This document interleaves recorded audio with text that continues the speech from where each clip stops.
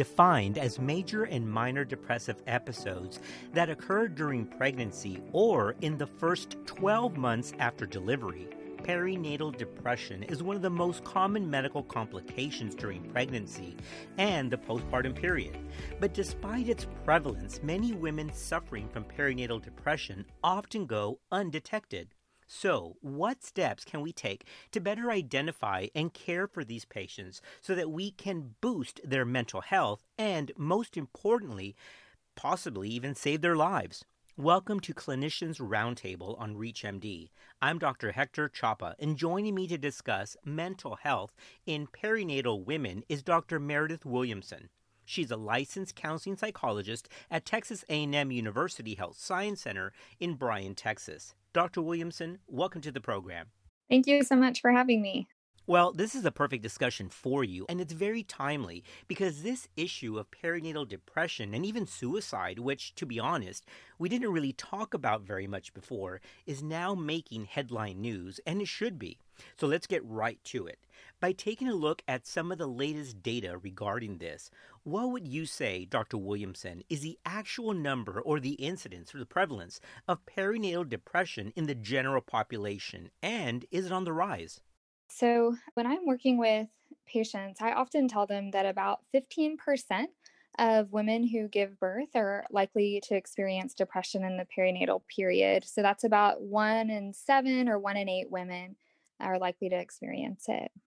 Now, are those numbers the same as historically cited, or do you see in your particular practice that it's increasing as some of the media tend to suggest?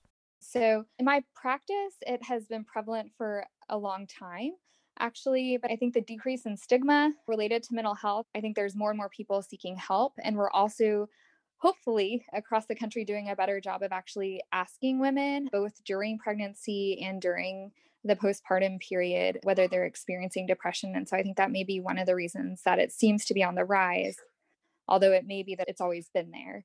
Now, one of the things that's also been addressed, especially in medical circles, is three letters, right? SDHs. Those are social determinants of health. And we've uncovered this issue like racial disparities, specifically with certain medical conditions like diabetes and hypertension, and it even includes access to care. Do you think that that places certain patient populations at higher risk than others for perinatal depression? And is that affecting their ability to get care for it?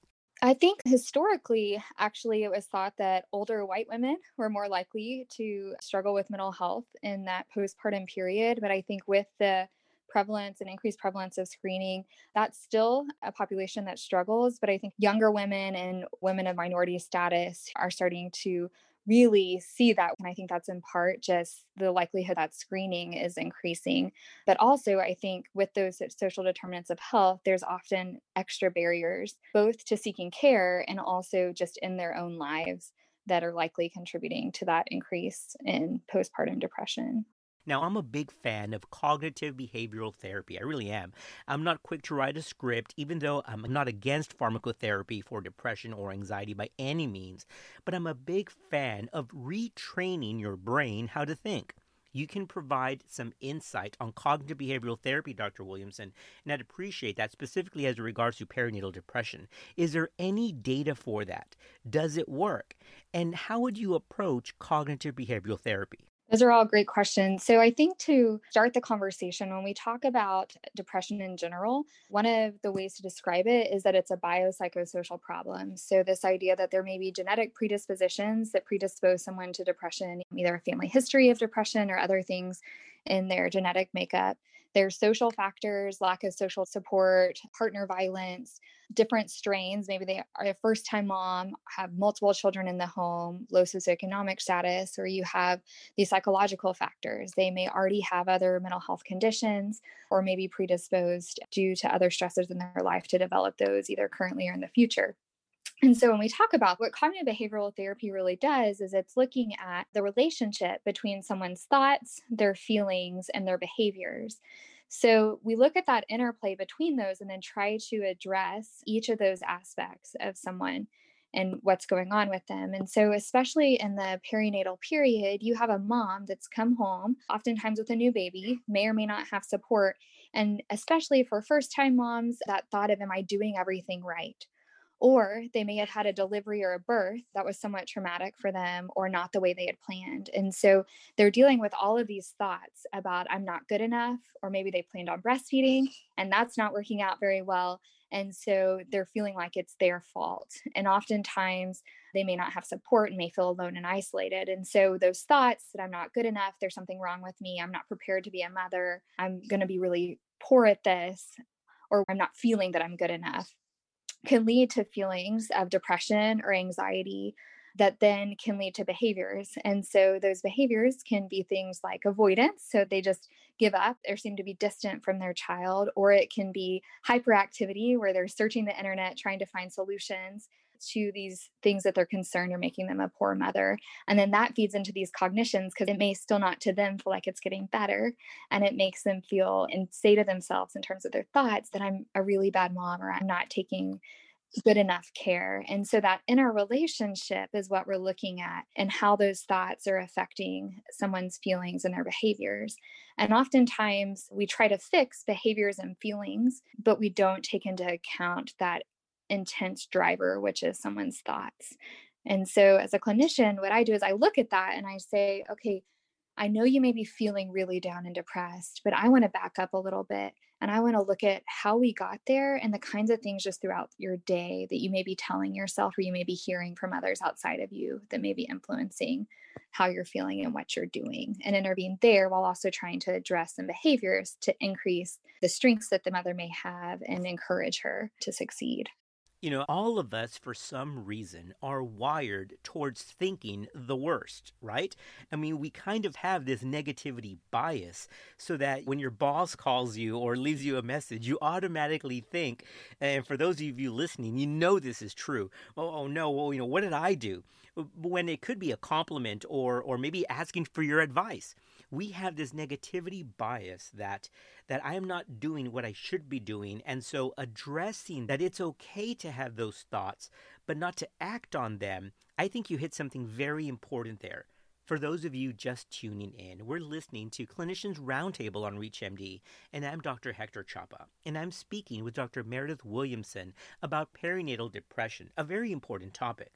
Now, Dr. Williamson, as we zero in on detection or lack thereof, can you tell us why this often goes undiagnosed or unnoticed? I can give an example from my personal life. So I'm a mother, and when I had my first child, I went to the doctor and I was there, and the doctor's office was good enough to be screening for depression in the postpartum period. So they started asking me if I felt depressed, and the nurse said, "Why would you ever be depressed? You just had a baby. That's so stupid." And I think that speaks to kind of this cultural idea of having a baby as a joyful thing. And it can also be a very painful thing. But then comes the reality that you have to care for this new life. And no one is ever prepared for that fully. And so I think that cultural idea that birth equals joy, and then the lack of normalizing the experience of this is a hard thing that takes work and no one is the best at it the first time, second time, third time, even the sixth time around, is really what's sad about where we are. And I think clinicians, myself included, could do a better job at preparing women from the time that they come in for their first prenatal appointment that this is where they're headed instead of just focusing on the medical complications that are ahead. And there you read my mind, because I was just about to ask you, whether you're a healthcare provider or just a family member, what should we be looking for, and how can we make this okay to discuss with our pregnant friends, family members, or patients? Yeah, I would say, first of all, that I wouldn't wait for a warning sign. As a clinician, encourage all clinicians to have these discussions with every patient instead of just those that they think are maybe at risk or maybe screen positive for depression. So that brings into the light of making sure you're asking your patients on a regular interval how they're feeling, especially if you're a primary care physician or something like that, seeing a patient long term. In terms of warning signs, we're looking for two big things. And one is just a change in your interest level. So, how interested are you in your life in general? It could be in a variety of things. And then also how sad or down you may feel. And so it may be related to your baby. You may be so overwhelmed with your baby that you've lost interest in friends or positive habits that you may have had before. And so you're kind of trying to take a survey to see how that may be affecting them as a whole. That can then lead to feelings of just kind of misery or feeling like a failure as a mom. And that's a common feeling, but when it's pervasive, that's when you'd be concerned, or this anxiety that I'm not doing it right. And that becomes kind of a driver and making them seek help from you or help from other sources. So that's the clinician piece. I think as a layperson, when that person finds out they're pregnant, if you're their partner or you're the person that they've identified as their primary support, it would be coming alongside them and just talking together. And we make a birth plan often, but we don't make an aftercare plan. And so what can we have in place to prepare for life after baby, and when it's good, but also when it's really challenging, not just for the 2 weeks after birth, but how is our life going to look for years to come, I think is really important. Dr. Williamson, all of these have been great insights and great points. But if I'm a listener and I'm somebody who potentially is suffering from depression or anxiety, where can I go to get some help? So what I typically recommend is there's a website. It's called the Postpartum Support International, and they have a phone number you can call 24 hours a day, 7 days a week. There's not someone that answers that live, but you can leave a message and they'll respond within 24 hours. And that number is 1-800-944-4773. And then in addition to that, they actually, for providers, have a perinatal consultation service. And so you can also call as a provider, and they have psychiatric consultation if you have a question about a patient specifically.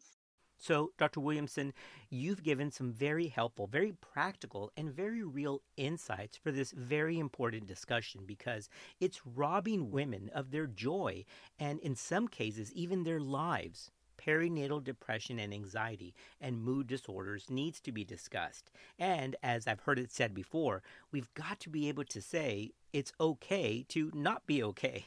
So, Dr. Williamson, it was great having you on the program. Thank you so much. I'm Dr. Hector Chapa. To access this and other episodes in our series, visit reachmd.com/clinicians roundtable, where you can be part of the knowledge. Thanks for listening.